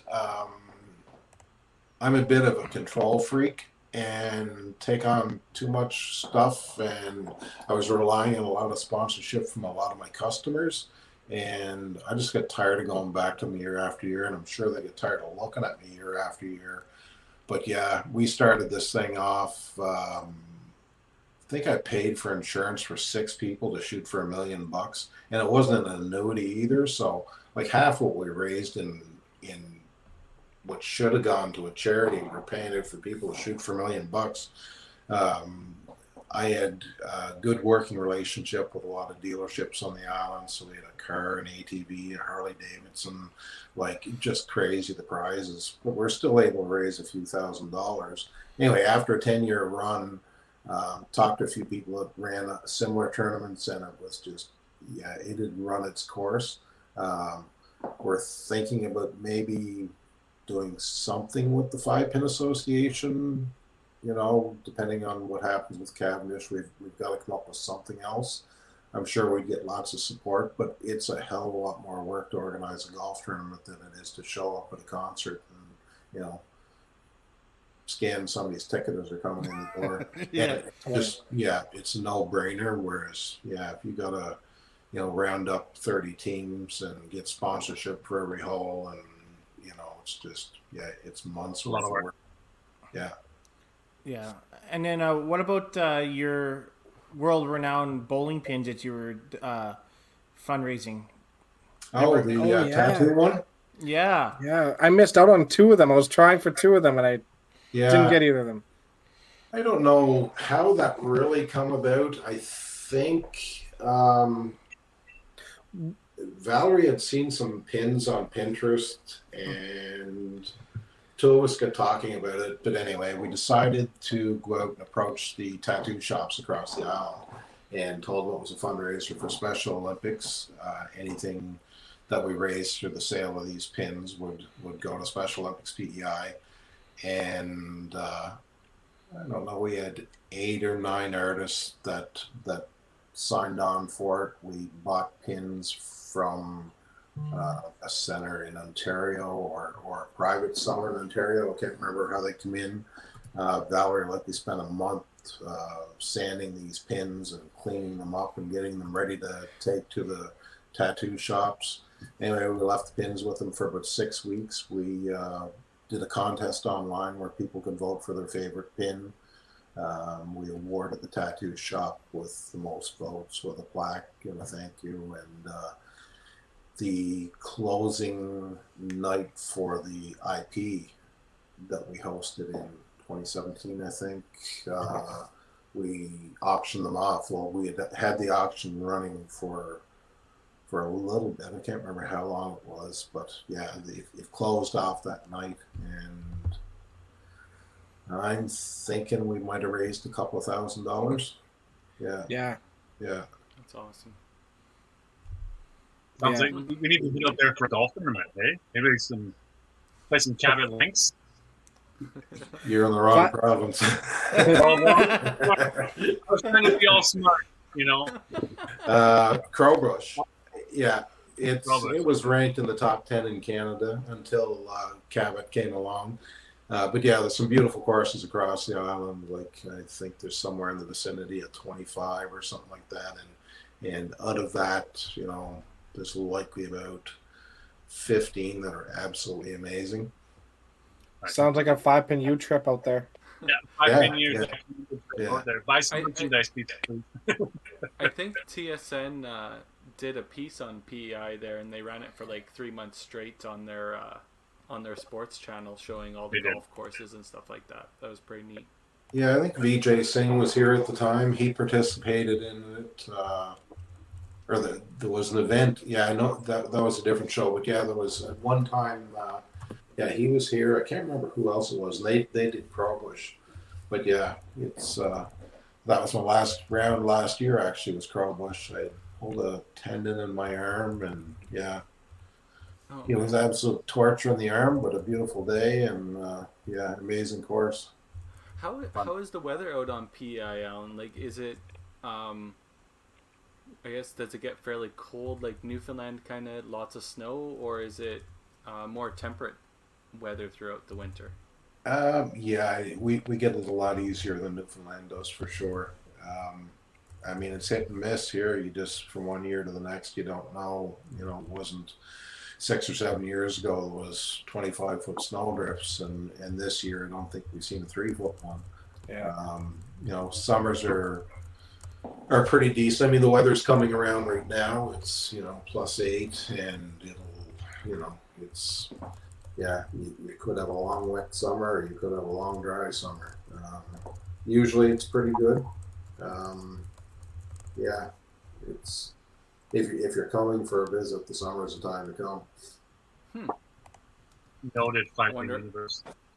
Yeah. What's that, Daryl? I said noted 5-pin Universe will come in the summer. Yeah. Yeah. Let's spend a bit of time on your involvement with C5 again, Alan, and helping create the Hall of Fame. I know that was a big undertaking, and obviously we've seen a couple of classes inducted. Tell us about your work done on that committee and that crew. I mean, as sitting on the as first vice, I mean, that was tasked to me, but it was certainly a group effort. I mean, yeah, I certainly can't take any credit for it, other than having worked with the other provinces or those that sat on that committee. Yeah, it was a great experience. I mean, I hadn't been involved in the C5 for a long time at that point. So, that initial induction, other than I think it was Natalie, Danielle, and Sheila, all I was relying on were the submissions that were made, and hearing from people around the room about all these other bowlers. Yeah, it was a great experience, but yeah, I certainly couldn't take credit for it. It was a C5 decision, and I was just sitting as head of that committee, but the vast majority of the work was done by the people that knew these bowlers, and right. I was relying on their input. It seems like a really fun, rewarding, interesting undertaking to take on, really. I don't know. Tim's absolutely loved every second of it. Yes. Welcome back. He's loved every second of it. It's been awesome. But I mean, just to learn the history of the game and history of people and stuff, and man, like Tim, it's nonstop at work. I mean, we don't have work, but it's been nonstop with Tim at work for months, just going through the history of people and whatnot, and it's. Yeah, I think it's a really important work, Alan. I really do, because that's something that we really need to maintain in our bowl, in our sport, because numbers keep going down. But the one thing that we need to make sure happens is we remember where we came from in the history, and how many quality players and people you can look back at and relate to, and yeah. It's absolutely important. Like, yeah, I mean, Tim would certainly know a lot more of these bowlers than I did, and as most in the room would. I mean, I never seen a national event at that point. It was only 7 years that I'd actually gone to a nationals or heard of any of these people. Never had the opportunity to actually see these people until the night of the closing ceremonies. Yeah, so nice to put a face to a name and to a history of their bowling careers, and it was interesting and a lot of fun. I think it's a good thing in a way too. I mean, it's nice that you got to meet them, but it's great as a new contributor in that aspect to be part of something. It was a very unbiased situation you're part of, because you don't know anybody, So you're just following the numbers, you're following the bios that were given to you, and so it was kind of from a clean slate, right? So it's pretty cool.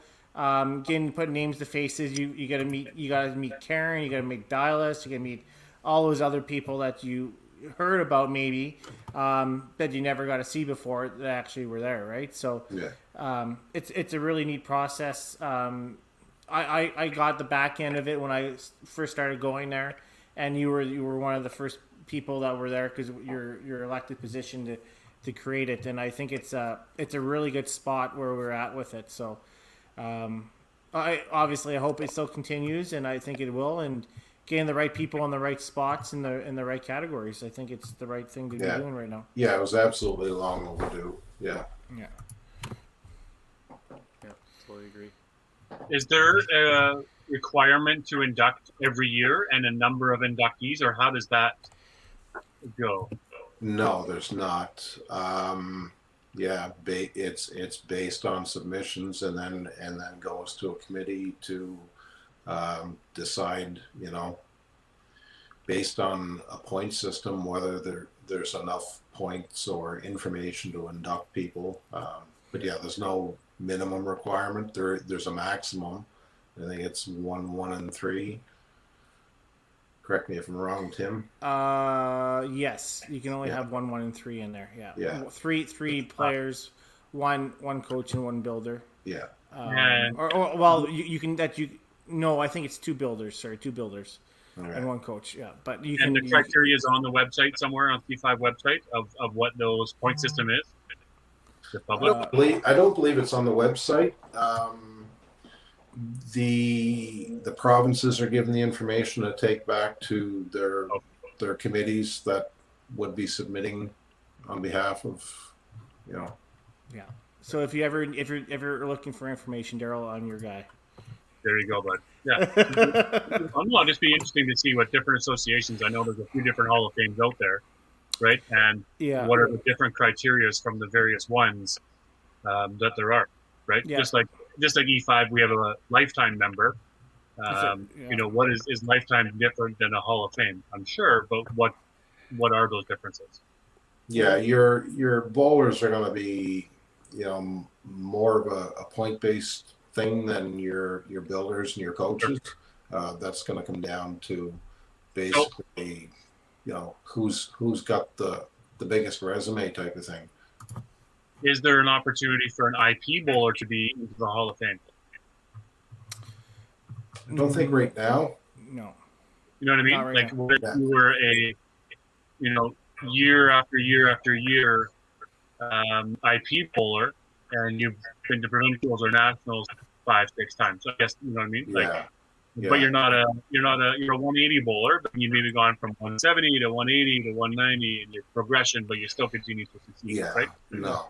It's a Canadian 5-pin Hall of Fame. It's not coaching, yes, because coaching's all for all based off medals. But Dexter and I had a debate about this because we had it this week.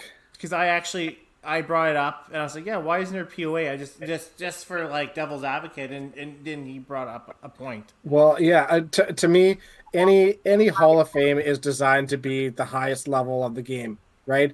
You don't see the Hockey Hall of Fame induct somebody who is the greatest, bruiser of the game. You don't have those sort of things. But I don't know. In my personal opinion, a Hall of Fame should be for the highest level, the elite level sort of thing. POA, as much as what they do is commendable and takes a lot of work and it's a lot of improvement that goes into their game and whatnot, I don't think that throwing over your average on a consistent basis should be something that should be included into the Hall of Fame. And plus, not only that, as a POA bowler, to make Masters, Nationals, and POA or any sort of thing, that's to do it on a consistent basis, it just isn't there.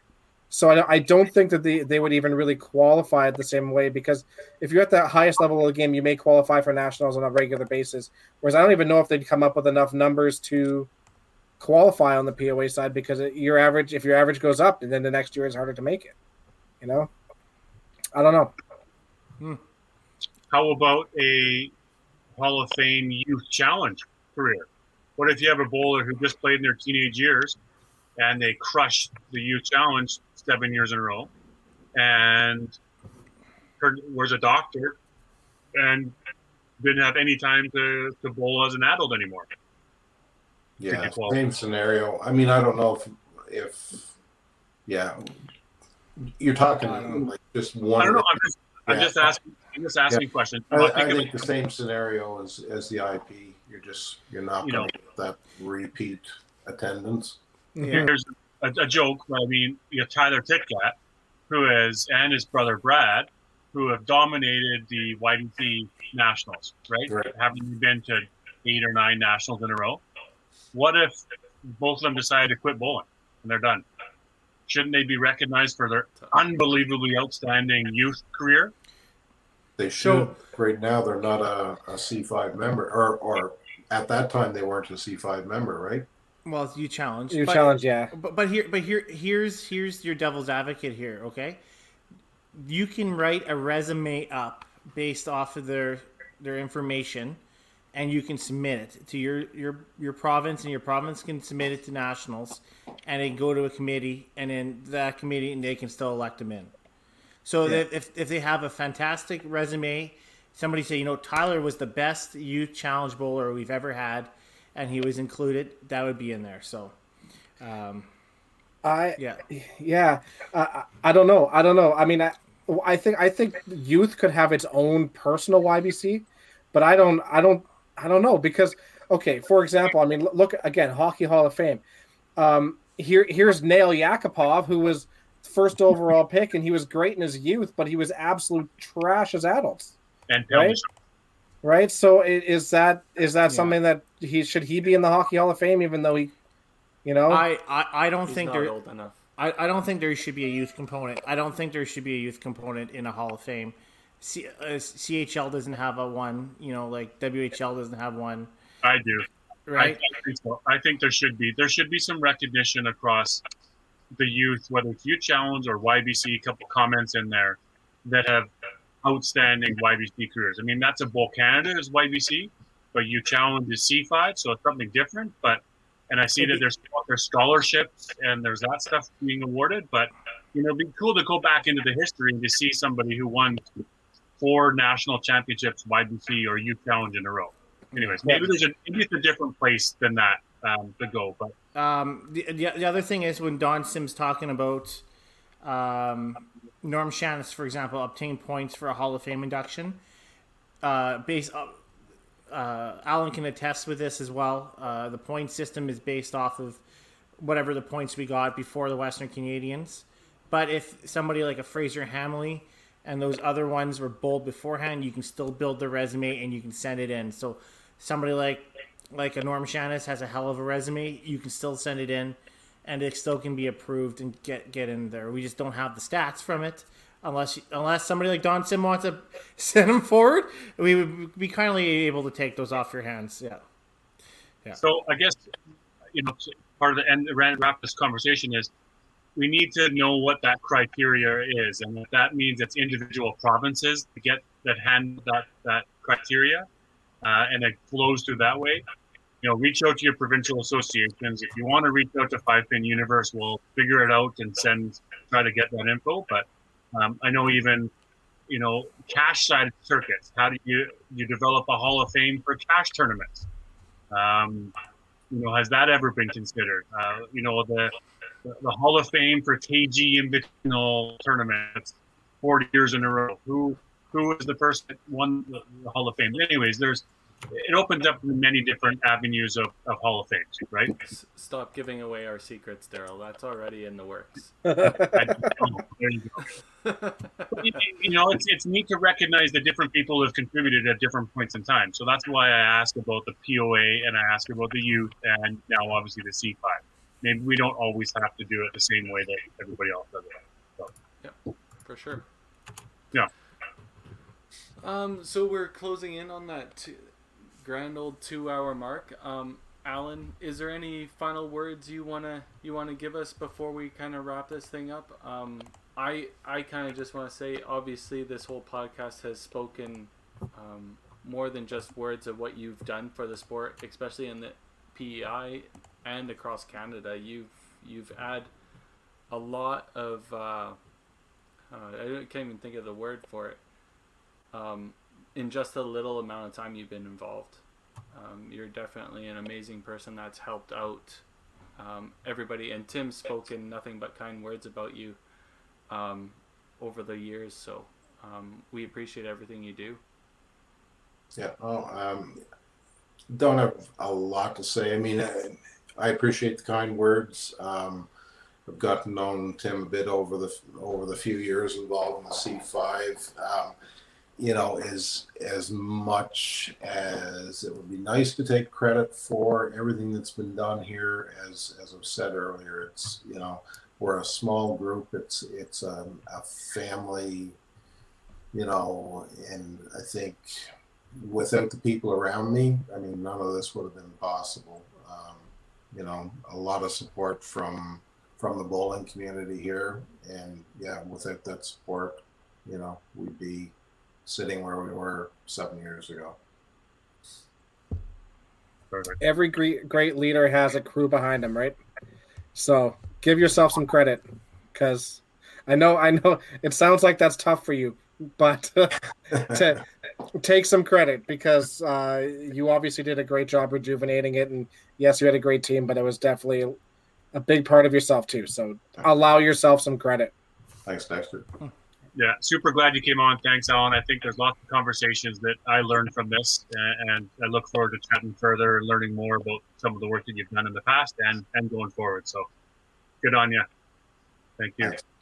Yeah, thanks, Alan. Obviously, it took me 80 podcasts to get you on, so I'm glad you finally came on. Glad you finally don't have dial-up, and I'm glad you didn't bring your Russian friend with you. So, and you have your wallet, so I mean that's always a bonus too. So, yeah, you weren't going to mention that. Say hi to everybody in PEI for sure. Yeah. Thank you, Alan. Okay, guys. Thanks, buddy. Good night. Awesome guest. No, he's awesome, dude. And done a lot of work with the associations and the volunteering and the fundraising and the Hall of Fames and stuff. I mean, you know, very, very good guest, and learned a lot for sure. Mm-hmm. Yeah, he's got lots of insight and a lot of ideas that, again, a lot of provinces should absolutely look at.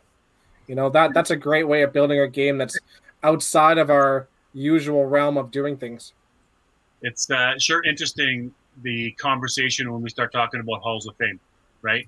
You know, probably been this debate for many years, you know, and some of the comments I see Kevin Jepson about saying that's why it's a C5 PBA Hall of Fame and not the Canadian 5-pin bowling. It's an association. The C5 is the association, where the open. And again, that's where I want to see the criteria. And what is the criteria for each province? Is it just the open events that you've qualified for that you're in? Because then, yeah, it's the Bowlers Association. You know, is it the WCBT we talk about, the Hall of Fame, the Ontario Hall of Fame, those types of things. But it's an interesting issue to talk and trying to recognize bowlers as a whole, but different associations. To be honest with you, I'm just gonna go. I've always been pretty like straightforward about most things. It kind of annoys me to hear opinions like that on it's a C5 one. I've repeatedly said myself on this podcast that if you put your resume in, on the resume it says Masters, it says cash tournaments, it says everything else on there. It says Western Canadian.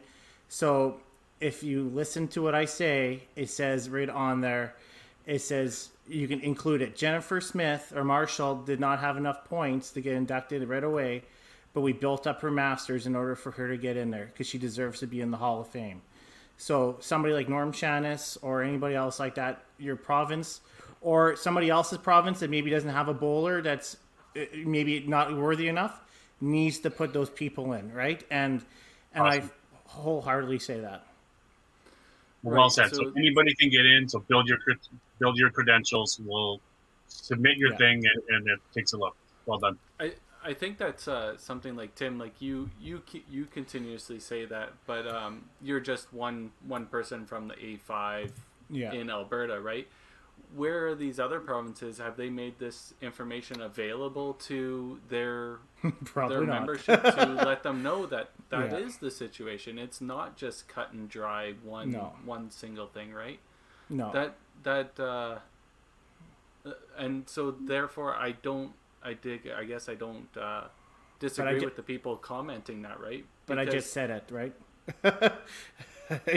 I said it not even like 5 minutes before that, right? So, but I'm not here. Yeah, I agree with you on that. The associations need to be more honest. But if you have anybody has questions about the Hall of Fame, I am more than happy to share those information, because we are not here to hide anything. The Hall of Fame is a much better situation than it is, and I'm glad that it's opened up to how people can do it properly.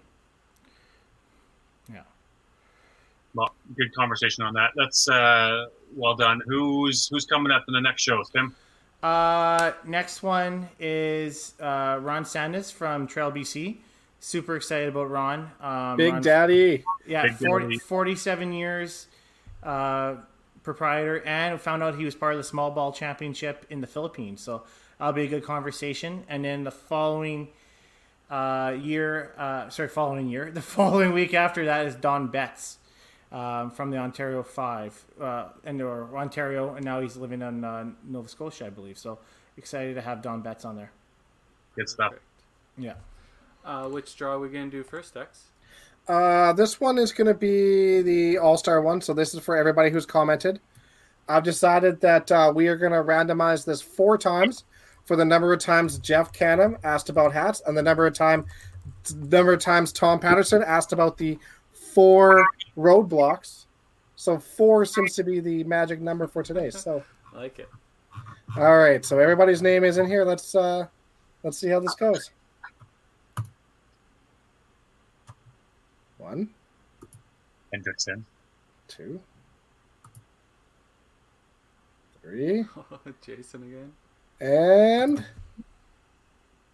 Jennifer Haas. Nice.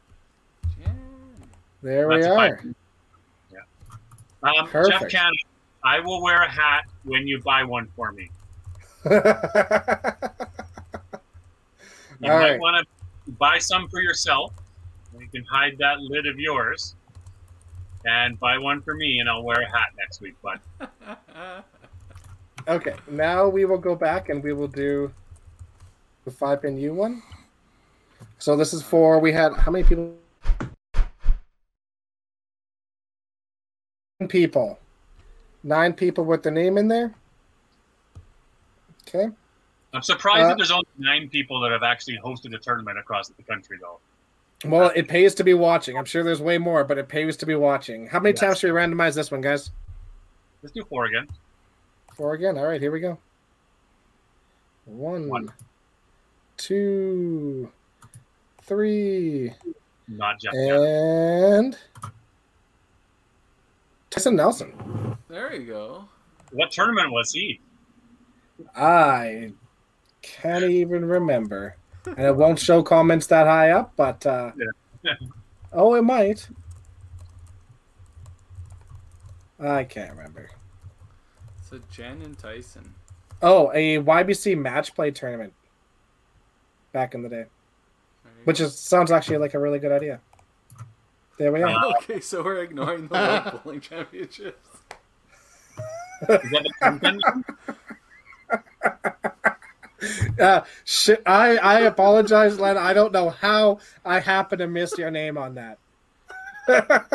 Oh, Len. Get out of here. What a guy. We might have to send Lenny something. No, that guy needs a hat. That's not a want. That is an absolute need. We'll figure out something for Len. Maybe we'll do something for him later. Thanks everybody for competing, putting your stuff in the chat there. Once again, we thank All Star Bowling Sales for being our weekly sponsor and donating something every week here for the last 5 weeks, and we'll hopefully continue this this going on. And what else? Do you guys have anything else to share before we end this podcast? Oh, good show. We started off on the rails. I think we ain't pulled her back together, their team. We could thank Alan for that, really. Yeah, exactly. that wasn't our own doing. I did see in his bio he talked about being in charge of the governance at C5, and that would have been a really good conversation for me, but I don't think it would have been fun for a lot of people. I love the idea of governance, and it's rather boring topic, so I think we saved everybody. Sorry, Right. Jeff, I'm sorry. I don't know which one I missed you in, but I apologize. I don't know. It's hard to keep track. It's a rough day on the podcast. Oh, Try again next cheers week. again. Ding. Here you go, guys. Yeah. All right. See you guys next week. Thanks, everybody. Sure.